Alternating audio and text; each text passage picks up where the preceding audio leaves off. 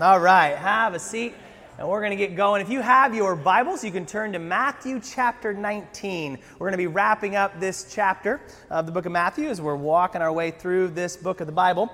I'm also here to address for you a question that I know many of you have been asking for a long time, and I finally just want to address the elephant in the room, undoubtedly why you came this morning. I'm going to teach us how to catch a monkey.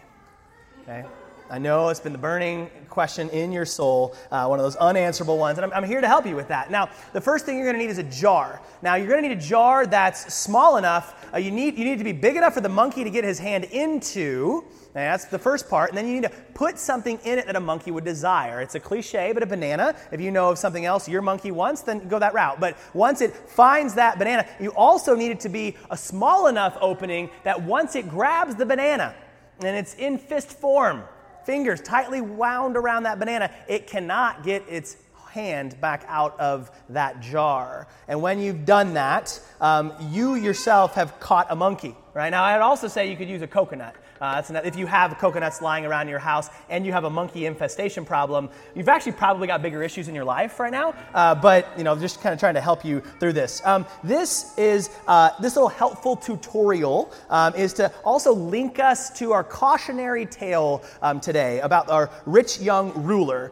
In Matthew 19, we hear this story about the rich young ruler, or if you're a 90s kid, I'm going to call him Richie Rich today from the movie that got a high review from Rotten Tomatoes, I'm sure. There weren't a lot of rich people in this guy's day. So when Richie Rich is walking around Judea, he would have stood out as one of the only rich men at the time. It'd be like if Bill Gates was walking around Soldotna today, we would notice him, right? He would stand out. And so this guy undoubtedly would be a local celebrity. He would be somebody everybody wanted to be friends with, everybody sidling up to him, being nice to him, hoping they could get a piece of his pie. Maybe he would allow them to work for him or whatever it might be. But Richie Rich, sort of like our monkey today, where his hand was caught in a jar. He had a tight grip on his possessions and his money. And until he was willing and ready to let go of those possessions, we're going to find that he wasn't free to follow Jesus. We're going to see that Richie Rich found himself trapped. And Jesus is going to say, if you want to be a part of my kingdom, then you must be willing to let two things go and receive those two things from me. So if you're following in your notes, the first point, let go of your own righteousness and riches. And for those of you, I am skipping a blank today. So if you've got that first quote about eternal life, you can fill in a life approved by God and access to the kingdom. Approved and access are your two words, because I know some of you are going to go, you didn't get that blank. I know. Chill out. All right, so verse 16. Behold, a man came up to him, being Jesus, saying, Teacher, what good deed must I do to have eternal life? Now, if you were with us last week, when the Pharisees came to Jesus, they were trying to trap him, trick him with their questions. I don't think that's what's going on here. I think the rich young ruler is being earnest and honest in his question here, and it's the most important question you could ever ask. And we see him here as he refers to Jesus as teacher. This was a sign of respect. In fact, in Mark, where it's the same story, it says that the man ran up to him and knelt before him. He was honoring Jesus, coming honestly, asking this question. But as we're going to see in Jesus' responses, there are some critical errors that he made as he was misguided in the questions that he was asking. And we see this in Jesus' first response. Look with me in verse 17. Jesus said, Why do you ask me about what is good? Why do you ask me about what is good? Now, we got to step back and say, what does it mean to be good? What is, when we say something is good, have you ever thought about that? Like, what exactly does that mean? And I've asked a lot of people over the years why they think they're getting into heaven. And often you'll hear something along the lines of, well, I know God is a loving God, and I think I'm generally a good person. But then we would follow up and say, says who? And what is good? And how do we define, do we just take a vote as a society? Like we're all in hands of, everyone who thinks that sharing cookies should be a good thing, raise your hand, right? And we'll just kind of vote on it democratically. Or maybe today we see in our culture that you kind of get to define your own goodness, right? Well, whatever is good for you is good for you, and what's good for me is good for me. But think about it this way. If I'm in an art class And look at that's pretty good, right? Looks like a pig that was a little too close to a nuclear power plant or something. I don't turn to my buddy and go, hey, buddy, do you think this is good? And he's going, dude, that's good, right? It's better than mine. How do I determine, if I'm in art class, if I want to know if my artwork is good or not, it's up to the teacher and their standards, what they've told me to do, and they're the ones that will decide if it's good. And so Jesus here is saying, Richie Rich, you take your artwork to God. He is the only one qualified to say if this is good or not. He says this in the next part of verse 17. Why do you ask me what's good? There is only one who is good. The implication there clearly, God is the only one who's good. He's the standard. He's the definition of what is good. So when we ask what is good, what we should really be asking is it consistent with who God is? Is it like Him? That's what's good or what's not good. So the next logical question would be, how do we know what God is like? What is His standard for what is good? Well, that's the last part of verse 17. Jesus says, if you would enter life, keep the commandments. The commandments. This is God's law, right? The law that He gave through Moses to the people of Israel. Now this was not just some random set of rules that He chose or some arbitrary, murder, that sounds bad, don't do that. Yeah, and then, maybe. What the law reveals to us is God's character. It's who God is. It says, keep these and you will be like God and share in His eternal quality kind of life. You and I were created in the image of God. And therefore, the law shows us what we ought to be like too. How to be good, how to be like God. And so He unpacks this for the rich young ruler. He says in verse 18, when the guy asks him which ones, Jesus said, you shall not murder, you shall not commit adultery, you shall not steal, you shall not bear false witness, honor your father and mother, and you shall love your neighbor as yourself. And so what Jesus is showing here is He says God's a God of love. And this is reflected in these commandments. God is a God who gives life. He doesn't take it like a murderer. God is a faithful God. He does not have an adulterous heart. God is a God of truth. He doesn't lie. And on it goes. Be like God. These commandments reflect that. But shockingly and brazenly, I felt like, in verse 20, the young man said to him, all these I kept. What do I still lack? He goes, I nailed those ones. Yep. What else you got, Jesus? Now, Jesus just said, only God is good. Which means, if only God is good, then everybody else is good. You guys caught on faster than the first service crew. I think they were still tired from all the sunshine yesterday. Everybody else is bad. But listen, there are two different ways that we can be bad. The first way, we can be bad the bad way, right? Like our boy Gru here. Now, this would be somebody who's in open rebellion against God, who says, I know what you want me to do, and I'm just not going to do it. I'm going my own way, right? And we have extreme examples of serial killers or a drug lord, or in Jesus' day, we saw the people who were just living in open sin and often referred to as the prostitutes and the tax collectors. But then we also see that there is another way to be bad. It's being bad the good way, right? Good Gru. And this guy is, and this is probably more of us, where it's the rule follower. It's the one who, on the surface, their life looks pretty good. So this could be the pastor. This could be soccer mom Sally. This might be your kid's fourth grade teacher. This is people who vote, who go to church, who pay their taxes, who don't litter, who come to complete stops, just like I always do. That's another. Outwardly, on the surface, we look pretty good. Paul says this of himself in Philippians chapter 3. He says, as to righteousness under the law, nailed it. Blameless. I look pretty good. Now, Richie Rich says, my life, it looks good. I'm a rule-following, upstanding citizen, keeper of the law. And he's probably right. He probably doesn't murder. He doesn't lie. He doesn't steal. My artwork looks much better than my classmates. But Jesus wants to show Richie Rich, and he wants to show, man, on the outside, your life looks pretty good and shiny, like a clean apple, but on the inside is dead and rotting. And he wants to expose the motives. He wants to show something underneath the surface in this man's life. And so he moves to the heart of the issue, as he always does. And notice in verse 20, the young man said to him, all these I have kept. What do I still lack. Do you hear this in his voice? Deep down, he knows something is missing. He knows that there's still something out there to have the kind of life that satisfies. And to which Jesus replies in verse 21, he said, if you would be perfect, go sell what you possess and give to the poor, and you will have treasure in heaven. And come follow me. Come follow me. Now, if you notice, the laws that Jesus pointed to earlier, these were all what we would call horizontal laws. Verse 22, when the young man heard this, he went away sorrowful, for he had great possessions. We know, of course, he does not choose to follow Jesus. Now, when you look at these rules that he gave earlier from the commands, these were all what we would call horizontal commands. So you think about this means man to man, right? Person to person. So don't murder another person. Don't lie to another person. Honor your father and mother. Love your neighbor, which is the summation of remember, it's the second greatest commandment that Jesus gives when he says, when he's asked what the two greatest ones are. But Jesus says here to Richie Rich, you've done a lot of good deeds. Your life horizontally, it looks pretty presentable. But what he wants to show him now is you're all jacked up vertically because you have violated the very first commandment, which says what? You shall have no other gods before me. No other gods before me.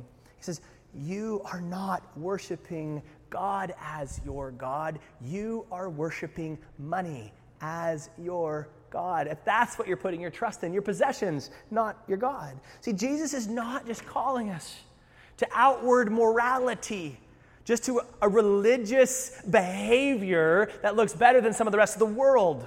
He's inviting us into what God has always wanted from us, what he created us for in the first place, and that's a relationship with himself.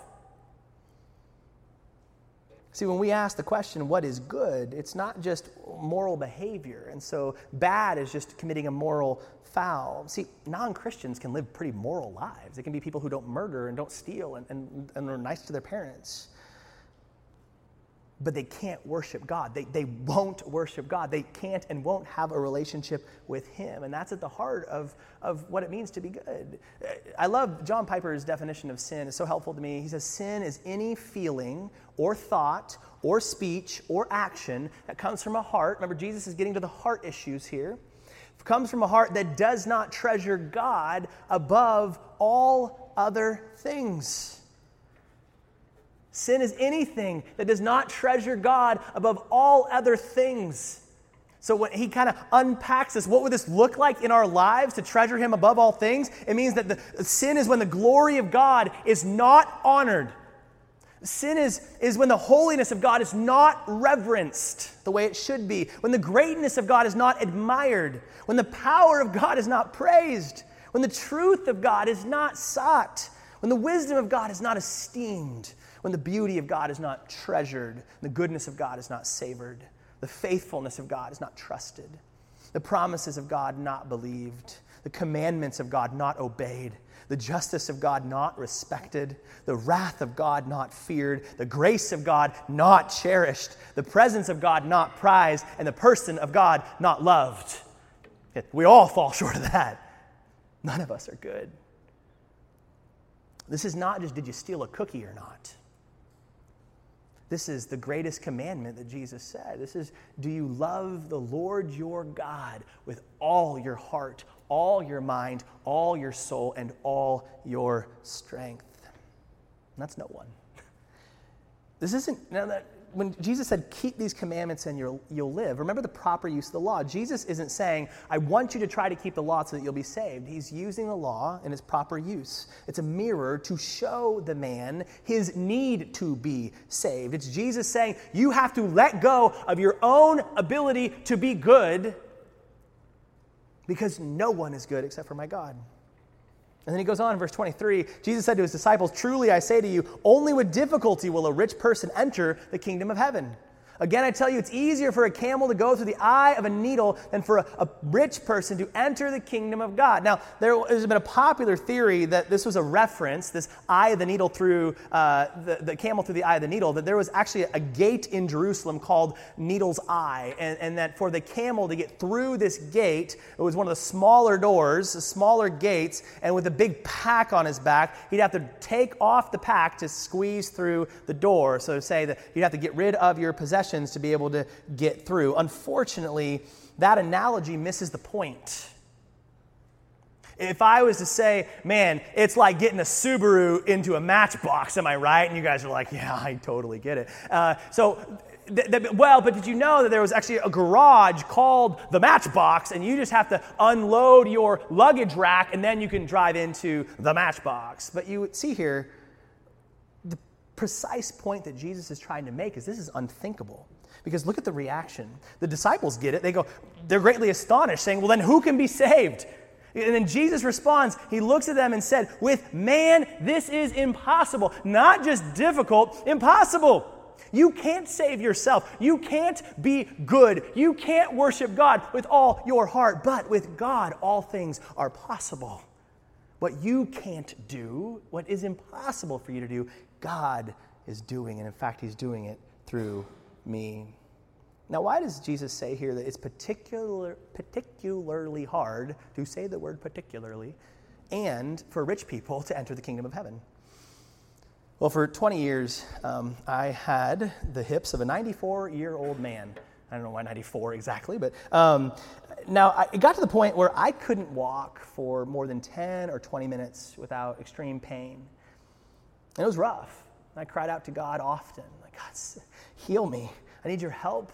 I need your strength. I need your direction. I ran out of options looking at doctors and what I could do for my hips. And I'll tell you, it was a hard time.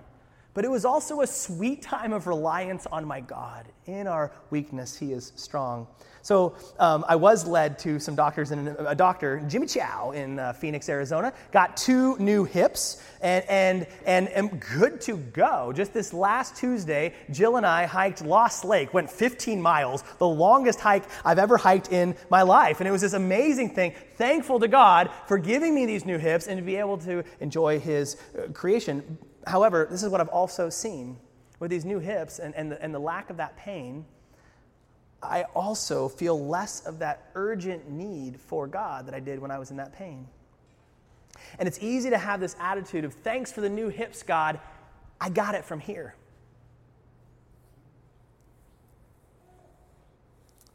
And we can see the same thing with wealth. One of the reasons that wealth can be so dangerous is because it gives us the illusion of self-sufficiency. You know, Jill and I getting married with 2 full incomes right now, it's easier day to day to not feel that need. We can put into savings, we can give more generously, but it's easy to start having the attitude of, okay, we got this. I remember being in college, and there's times when I literally had like $10 in my account, and I'm like, Lord, I don't know how I'm going to pay tuition or whatever it was. Now, yeah, you may hear rich person, and you go, well, that's not me. Like, most of us wouldn't identify ourselves as a rich person, right?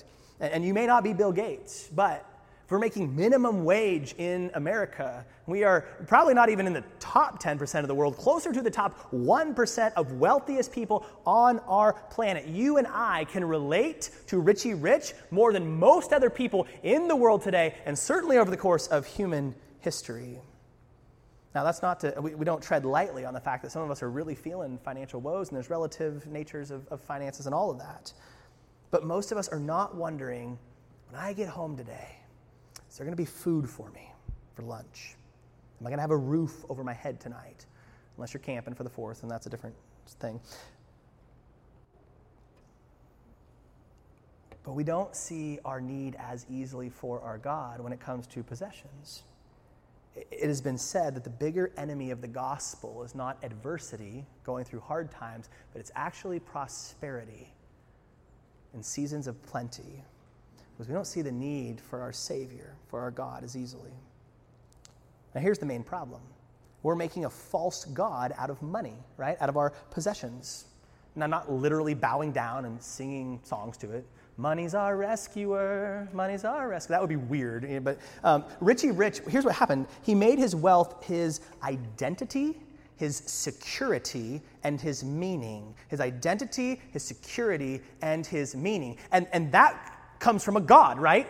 That's what you look to from a God. And instead of looking at from his God for those things, he was looking at his possessions as his money. In fact, what's he called in this story? The rich young ruler. That's how he's known. And obviously, he thought it gave him security because he's going, if I don't have this, I can't make it. Jesus, I can't let go of this and follow you because that's Savior language, right? I can't make it without this. And it became the meaning of his life. How do we know that it was his God, that he was unwilling to give it up? Well, what happens when Jesus asks him to? When the young man heard this, verse 22, he went away sorrowful, for he had great possessions. He chooses his God. He's the monkey with his hand in the jar, unwilling to let the possessions go to follow Jesus. And in essence, he has trapped himself. Now, this is important. I want you to hear me on this. Jesus isn't saying that rich people go to hell and poor people go to heaven. That is not the point. He's also not saying, in order to get to heaven, every person has to sell all of their belongings to follow him.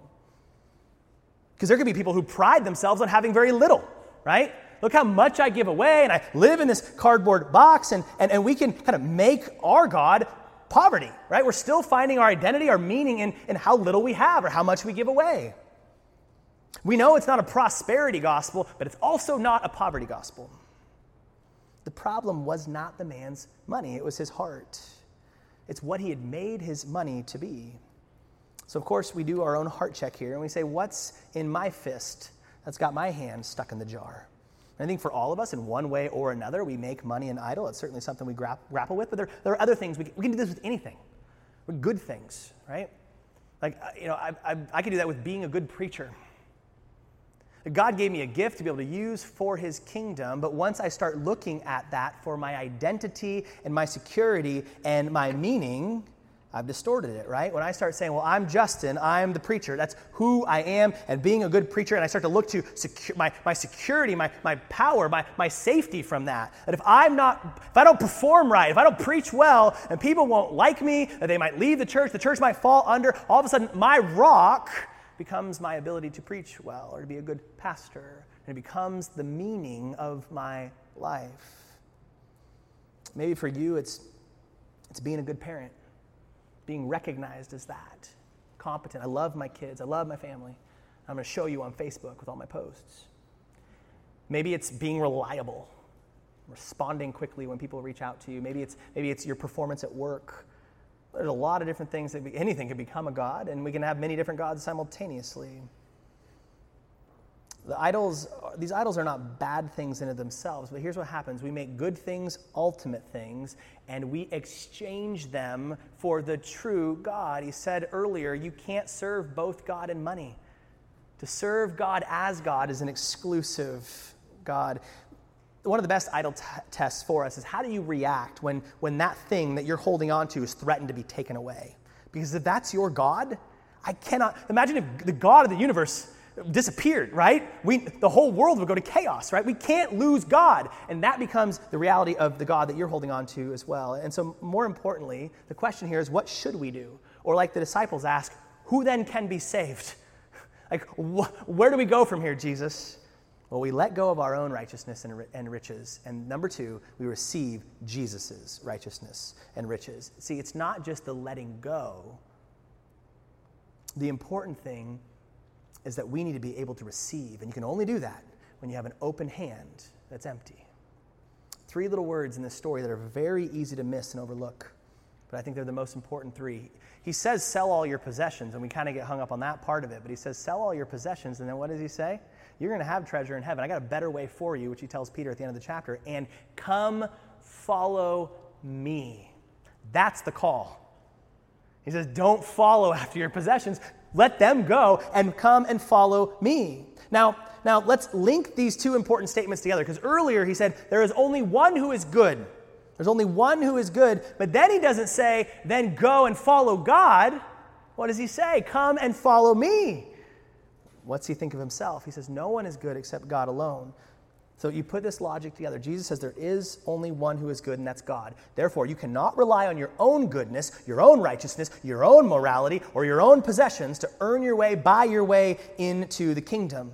Like anyone else, you must follow me. Why? Because only I am good, and only I am God. Our goodness cannot come from ourselves. It can only come from Jesus. There was another man who discovered this. His name was Paul.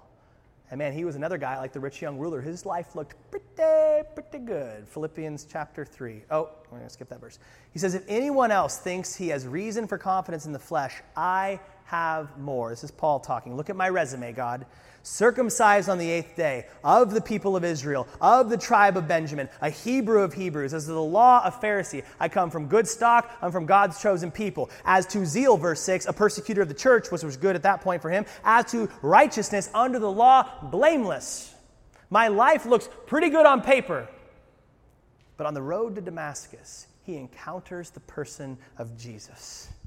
And unlike our rich young ruler who was unwilling to let everything else go, Paul says that when he finds the real treasure of his life, he says none of that's worth anything compared to what I've found in Jesus. He says, but whatever gain I had, all those things, I count them as loss for the sake of Christ. I will gladly give those up because I found a treasure that's more worthy than any of those things. Verse 8, indeed I count everything as lost because of the surpassing worth of knowing Christ Jesus my Lord. For his sake I've suffered the loss of all things and count them as rubbish in order that I may gain Christ and be found in him, not having a righteousness of my own. I know my goodness cannot come from me. It doesn't come from the law, but that which comes through faith in Christ, to receive from him what I could never conjure up on my own. The righteousness from God that depends on faith, that I may know him. See, Jesus, through his death and resurrection, gives us right standing with God. He lived the life that we could not live, the only one who was good. And when he becomes our greatest treasure, not our temporary riches that cannot save us, we can worship God rightly. See, Richie Rich led off with the wrong question. He asked, what must I do? What must I do? He should have asked, who are you? Are you the Savior? Are you the Messiah? Are you the one that's come to finally rescue us? See, the gospel is not do good and live. The gospel is you're not good, but you're forgiven. And not just forgiven, but we're actually given Jesus' righteousness. The only one who was ever good. He's the one that can change our hearts. With God, all things are possible, so we must come and follow him. And the rich young ruler here, the story comes right after another time with these little children. Remember, the disciples, once again, they don't learn the lesson quickly. They want to push those little kids away. But Jesus responds to them, and he says, let the little children come to me. Don't stop them, because the kingdom of heaven belongs to people who are like these children. See, we often come with this clenched fist over our false God, trapped by our own designs. And he says, when you're holding on to that, you can't accept me. But rather come like a small child with open hands, with empty hands, and find in me, the only one who is good, your identity, your security, your meaning. This is the only place we find satisfaction, the only place we can find the true purpose of who we were originally created to be in the image of God. And it's only in Christ that we can find true security. Money can't save us, performance can't save us, only Jesus. So, what is in your fist in the jar today? What are you looking to for identity, security, and meaning? And sometimes for me to think that through, I answer this question. How would I honestly, not just on paper, honestly answer these questions or finish these sentences? God loves me because. Or God saved me because. Or God approves of me because. How would you honestly in your heart answer that question today? Because if I look to some of my false gods, and I go, well, the reason God approves of me is because, man, I'm a good preacher. I've been doing my best, right? My performance. God saved me because of what I was. There's only one right answer here. R.C. Sproul said it this way. I love this. Not all of us will be asked to sell everything that we have. We talked about that. But all of us are commanded to set aside any idol that may be present in our life. We must all give up relying on our own efforts to earn salvation and instead embrace the grace that alone can redeem us from the curse of sin and death. Do you depend absolutely on the Lord for redemption? There's something else that you're holding on to. Think of the ways you have not loved God with your whole heart and confess your need of Him alone to save you. We got to let it go, and we got to come to Him with empty hands, saying, God, I have nothing to offer you on my own. I cannot earn your love. I cannot earn your approval. I cannot earn a life with you in your kingdom. And so I freely receive by faith what I could never earn, the free gift of life in Jesus Himself. I want to close this with, if you close your eyes with me. And here's what I want us to do, a little visual. I want you to take one of your fists, take one of your hands and put it into a fist. And I want you to visualize that fist in the jar. And what is it that your fingers are wrapped around right now? Maybe it's your performance at home, at work, ministry. Maybe it is possessions, some form of comfort, control. Maybe it's an addiction, a hang-up, a self-medication. We bought into the lie that I need this thing, that I can't be happy without it, that I can't be in control without it, that I don't have security without it, I don't have this is who I am, this is the meaning of my life. And what He's inviting us to do is to let that thing go. I just want you to slowly release your fist and visualize letting that thing go. And that's a scary thing, right? It's a scary thing to let it go.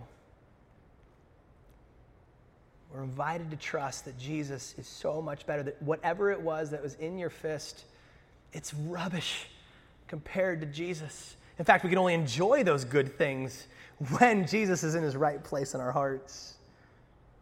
And then we turn that palm, face that palm up toward the ceiling. We want to receive from Jesus what we could never find in our own. I want to pray these words from this beautiful old hymn called Rock of Ages.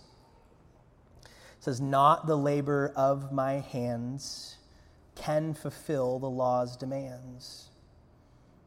Nothing in my hand I bring, simply to thy cross I cling. Naked, come to thee for dress. Helpless, look to thee for grace. Foul, I to the fountain fly. Wash me, Savior, or I die. Father, we've chased these gods, these false gods. We've run after things that we've learned time and time again cannot save us, cannot satisfy us, cannot give us security. And yet, Lord, I know my heart that is prone to wander. And in my pride, look for those things outside of Jesus.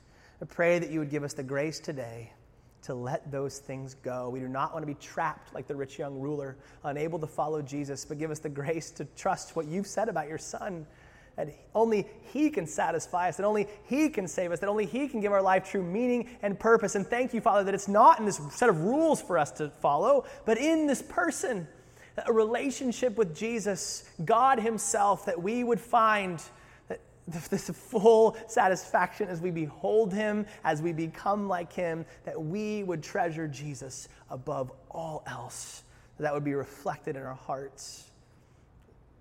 Lord, it's scary to let those other things go. But for the grace to trust you more, and to find Jesus, following Jesus, is infinitely better than anything else this world could offer us. We pray these things in your beautiful, saving, hand-filling name. Amen.